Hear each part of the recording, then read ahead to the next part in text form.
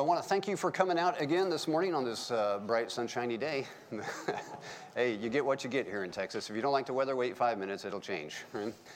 We are continuing, actually we're wrapping up our sermon series called Spiritual Conversations. Now, this whole series was designed to start some spiritual conversations.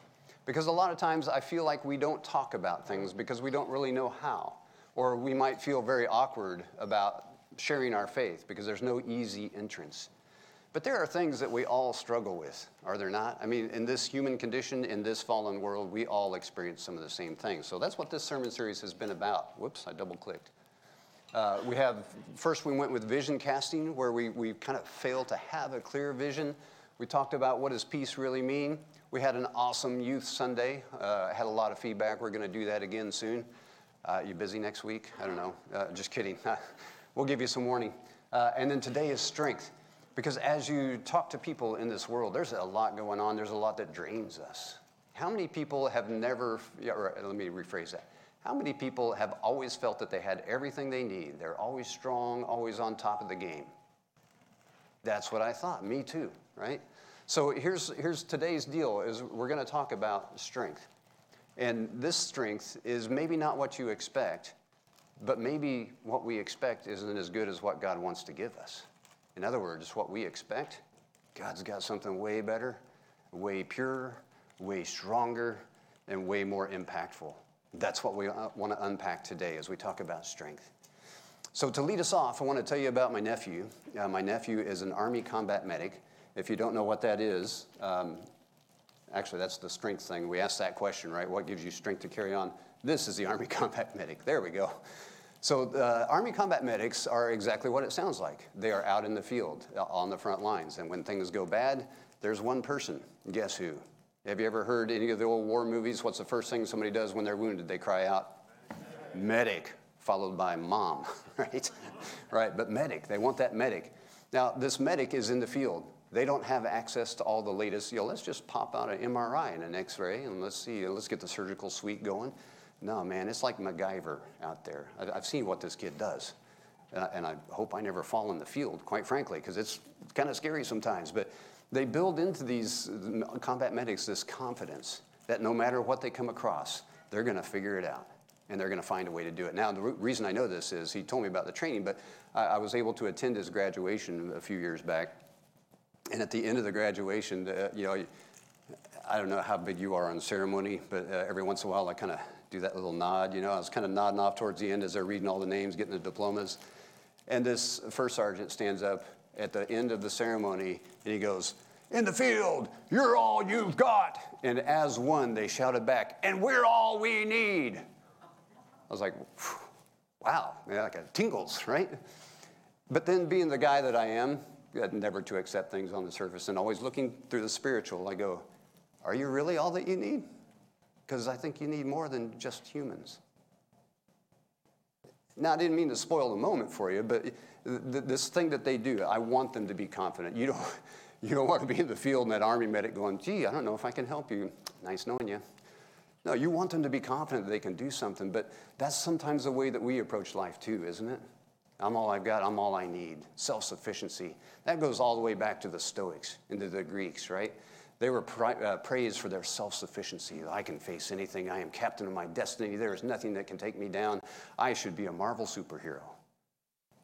But folks, I'm here to tell you, and those of you who have had a few trips around the sun know this, there are things that are stronger than us. There are things that we are not equipped for. There are circumstances that if you haven't run across yet, you will, and it'll roll your socks down. Life gets hard, does it not? And so we need a strength that is deeper than just what I can bring to it. And thank God we have a strength just like that. So as we look at this, I'm all I got, all I need as Jesus followers, we tend to come back, if you're going to play the Sunday school answer, all I need is Jesus, right? And so then we turn to the Bible and we find verses like Philippians 4:13. It says, I can do all things through Christ who strengthens me. Is that true? It is true, but do we understand it truly? Because like I just said, there are things that we can't do. So is the Bible wrong? Or do we understand it unclearly. I'm going to go with the second. And here's why I say that. Here's the danger, here's the caution in all of this, because sometimes when we go to the Bible and we find a verse, I can do all things through Christ who strengthens me. That means I can ask anything in Christ's name and it's going to happen. No problem. The way is paved and the way is made straight, and that thing just comes to fruition. And then when it doesn't, then our faith takes a step back. Well, I thought the Bible said I could do all things through Christ who strengthens me, but that didn't work out, so can I trust anything else that's in here? And I've actually seen people throw away their faith because they looked at one verse out of the entire Bible and interpreted it in a way that did not come true for them, and they abandoned faith. That's a tragedy. That's greater than any battlefield loss. That's like losing the war. So this morning I want us to go just a little bit deeper and look at things like, I can do all things through Christ who strengthens me. And I will start by saying that context is always king. So you may see pictures like this, I can do all things through Christ who strengthens me. Like, if that's me, I'm hoping there's a buddy up there with a rope. I mean, I'll pray, sure, but man, somebody better be up there to give me a hand up. So the context being king and everything, when we look at a verse like that, we have to read in circles. If you don't know what I mean by reading in circles, that means read a little bit before, read a little bit after, read a little bit before, read a little bit after, and put context around this verse. If you just lift a verse up out of the text, there's a word for that. It's called proof texting. And proof texting is like even worse than not knowing Scripture in my mind. Because if I don't know Scripture, I don't know any of this. But if I know just a little bit of Scripture, I will take that and I will quote that and I will live my life by that and I will tell everybody else about that. And when I fail in that understanding, I fail spectacularly. And people go, oh, you're a Jesus follower and that's how you live? Or you're a Jesus follower and that promise didn't come through for you? No, I don't want any of that. I'm actually an anti-advertisement for Jesus Christ when that happens. I don't want to be that. So remember, context being king. So let's go into this verse, Philippians 4:13, and let's read a little bit before that. This is Paul writing in some pretty miserable circumstances. You know Paul, the guy that was in and out of jail, got the get out of jail card free and then kept getting back in jail. He was looking for support. They were looking to kill him. That Paul. This is what he says right before these words. He says, I know what it is to be in need. I know what it is to have plenty. I have learned the secret of being content in any and every situation, whether well-fed or hungry, whether living in plenty or in want. Then he says, I can do all things through Christ who gives me strength. You see, put in context, this strength is not the superpower that overcomes any obstacle. This strength is more like an endurance. This strength is something that gets us through, whether we are well-fed or hungry, whether we're living in plenty or in want. We learn to be content in any and all circumstances because I can do that through Christ who strengthens me. Now, you may be thinking, well, why would God do that to me? Why wouldn't I always be full? Why wouldn't I always be in good circumstances? And the answer comes in how God strengthens us. So I could do all things through Christ who strengthens me, but in context, that tells me that this strength is more like an endurance. Why would God do that to me? Because that's how God strengthens us. He puts us in situations that cause us to rely on him. He puts us in circumstances that we cannot see a way out of. Just pretend like nothing's happening. You've never worked in show business. Well, no, I've never had my pocket picked either. But but it's not that bad. I thought it would be worse. Right? So sometimes when God puts us in those circumstances, he does that because that's the way that he strengthens us. Now, how do I know this? Because if you read that one verse and you read context, you get a little bit. But if you read more of the Bible, you're going to see a bigger picture. And that's what I want to introduce to you this morning. I, named Paul, also wrote these words out of Corinthians. He says, my grace is sufficient for you. My power is made perfect in weakness. Now, again, I'm not going to read all of this. I encourage you to. But here's the context in which Paul is saying that. Paul has a thorn in his flesh, and we never really know exactly what that is. But here's God's representative. He's going around planting churches. He's telling everybody about Jesus Christ and how wonderful he is. But he's got this thing. And he prays 3 times That's a holy number, right? Holy, holy, holy. It must be important if you hear it 3 times. He prays 3 times to God, will you please remove this thorn from my flesh? And what's God's answer? That's God's answer. If you want me to cut to the chase, here's God's answer. No. God says, no, I'm not going to remove that thorn in your flesh. Because my grace is sufficient for you. My power is made perfect in weakness. If Paul was all that, you would be impressed with Paul. Oh, Paul, oh, he's so wise. He's so eloquent. He has no flaws whatsoever. And that's what you look like when you believe in Jesus Christ. And it's all about who? Paul. So how do we make it all about Christ? Well, the easy answer is we get out of the way. So let's pick apart some of these words here, and this is a fun exercise anytime, but just pick 3 words out of this passage that makes me scratch my head a little bit. So Paul is asking for help. God says no. God says, I want you to be the apostle to the Gentiles. I want you to spread this word. He wrote a lot of the New Testament all in 1 sentence, if you know Paul, but he sure could have used a grammar teacher. But he says these 3 things, and the one thing that God gives Paul is he leads with this. My grace is sufficient. My grace. Why did he pick grace? You ever think about that? Now, if I'm Paul and I'm asking for help, I'm like, hey, God, I could use some help. Great, Paul, I will give you power. I will give you strength. But God says, I will give you grace. Ever wonder why that? Nobody's wondered why that. Okay. Well, I do. I say maybe it's because grace holds us back from God's power. Grace, God's grace allows us to forgive and move on. God's grace allows us to forgive ourselves too. I don't know about you, but sometimes I'm my own worst enemy in trying to get God's strength to flow through me. I get in God's way all the time. Sometimes it's my pride. I can do this. Sometimes it's I have no clue what to do, and I'm not sure that God is actually going to do anything about this. It's my doubt. Sometimes it's my fear. I don't want to do something, but I don't really know how to do this, and I'm going to look like a real nerd if I do this. But grace covers a multitude of sins, does it not? Grace is what allows us to fail and pick up and go again. Grace is what allows us to be hurt by someone and say, that was not Jesus Christ. That was a person. So I'm going to stick with this Jesus Christ, and I'm going to pick myself. Actually, he's going to pick me up, he's going to dust me off, and he's going to send me back out again as a forgiven, clean, washed individual, as a child of God. So no matter how many times I get knocked down, doesn't matter.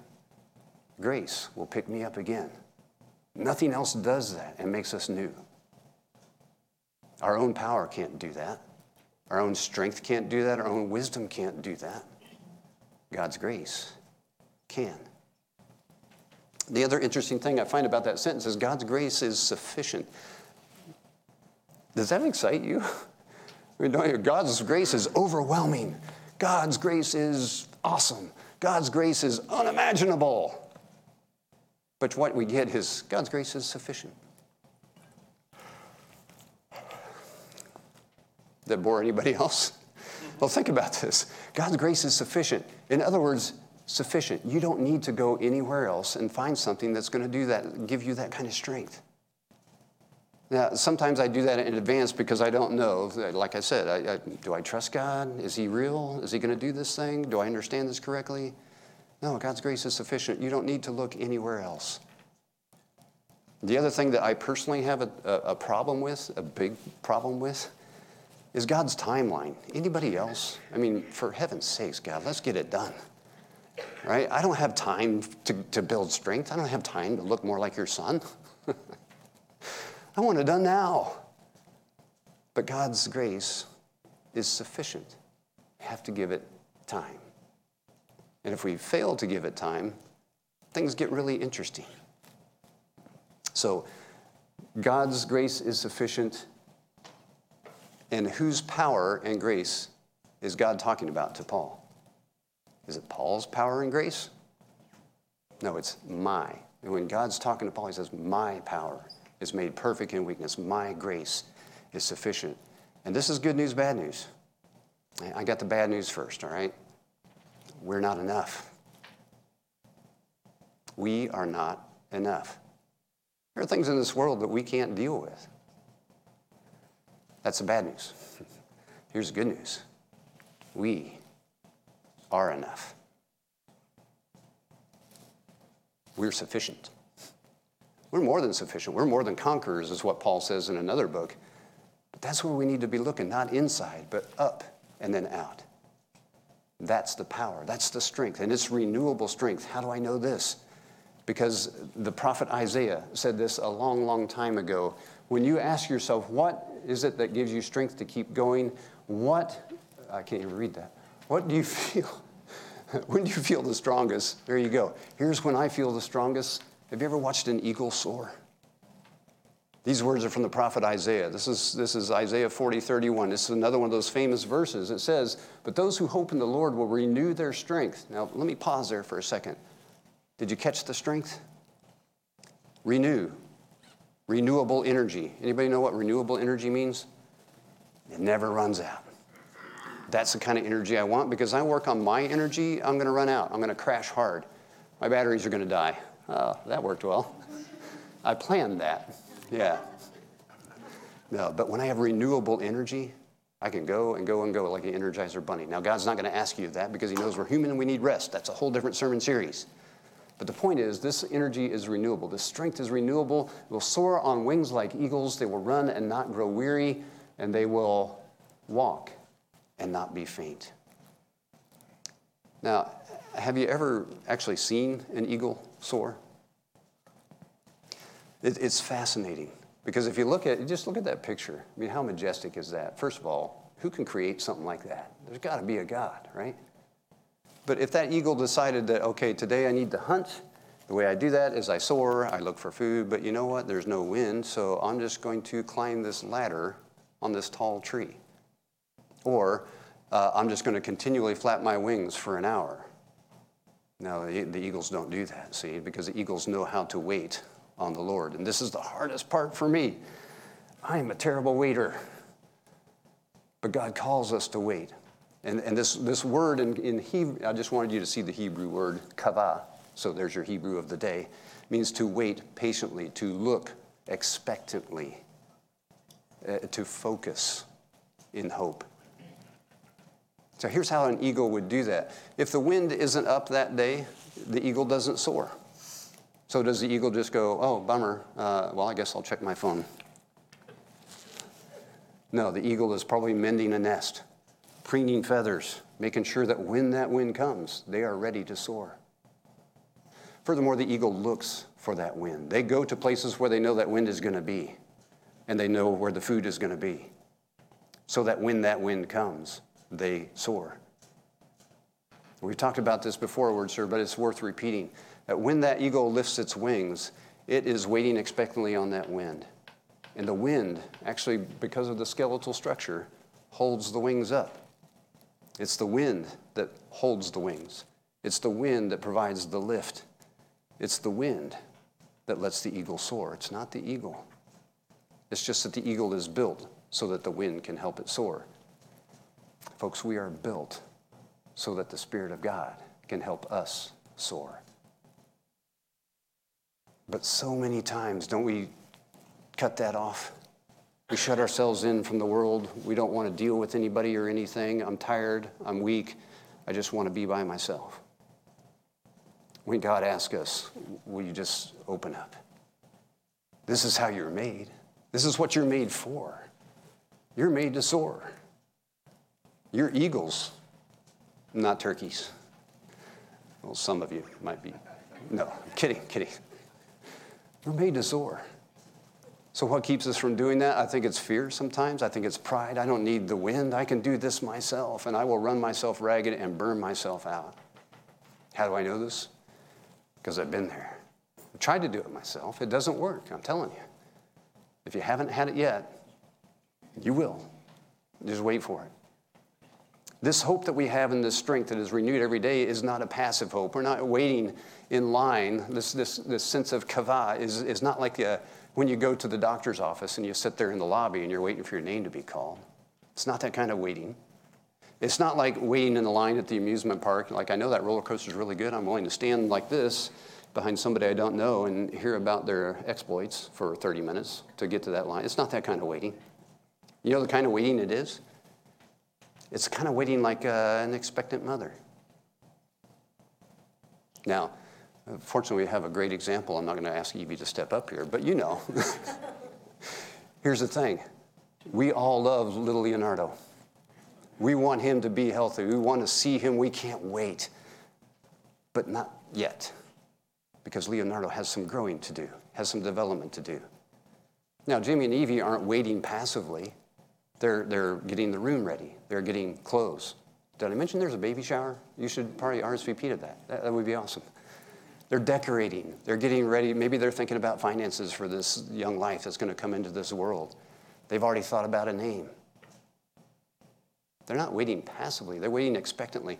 The point being is when we wait, we don't just shut down. We wait with focus. And for the Christian life, we wait on that focus on God.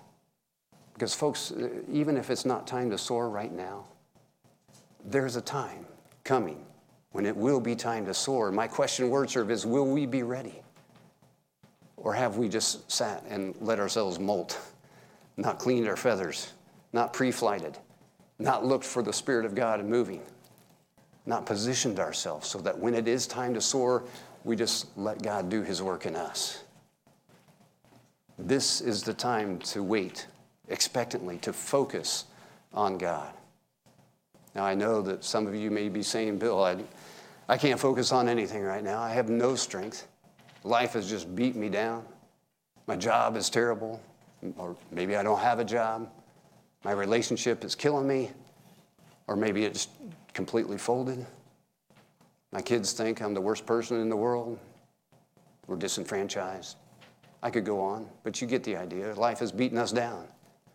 And you may be saying, Bill, I'm at the end of my rope.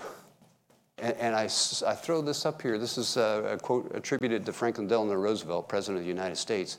He said this, when you reach the end of your rope, tie a knot and hang on. And that sounds pretty positive. That's a good old Texas answer, isn't it? Yeah, tie a knot and hang on. But where is that focus again? That's me. That's how much strength I can muster. I hold on. But there's a better way. See, if you come to me and you say, Bill, I'm at the end of my rope, you know what I'm going to say back? Good. Because when you're at the end of your rope, you're at the beginning of God. And this God has a power that is made perfect in your weakness. This God has a grace that is sufficient. This God can make you soar on wings like an eagle. So when it comes time to answer that question of faith, where does your strength come from? Maybe instead of saying, I'm all I've got, I'm all I need, we change our answer. We become the best combat medic of all by saying, he's all I've got. He's all I need. That's my prayer for us, Word Serve, that we would change our perspective, that we would recognize that in spite of everything being taken away, sometimes when he's all I've got, that's the first time I recognize that he is all I need. And maybe, just maybe, that's the first time I soar. Let's pray. God, thank you for the gift of your Son, Jesus Christ, for your Holy Spirit that guides us, that reminds us, that moves in us. God, teach us to soar. Teach us not to be earthbound. Teach us not to rely on our own strength, but on yours. Teach us that that source of strength is renewable and never ending, as is your love for us. We pray this in Jesus' name. Amen.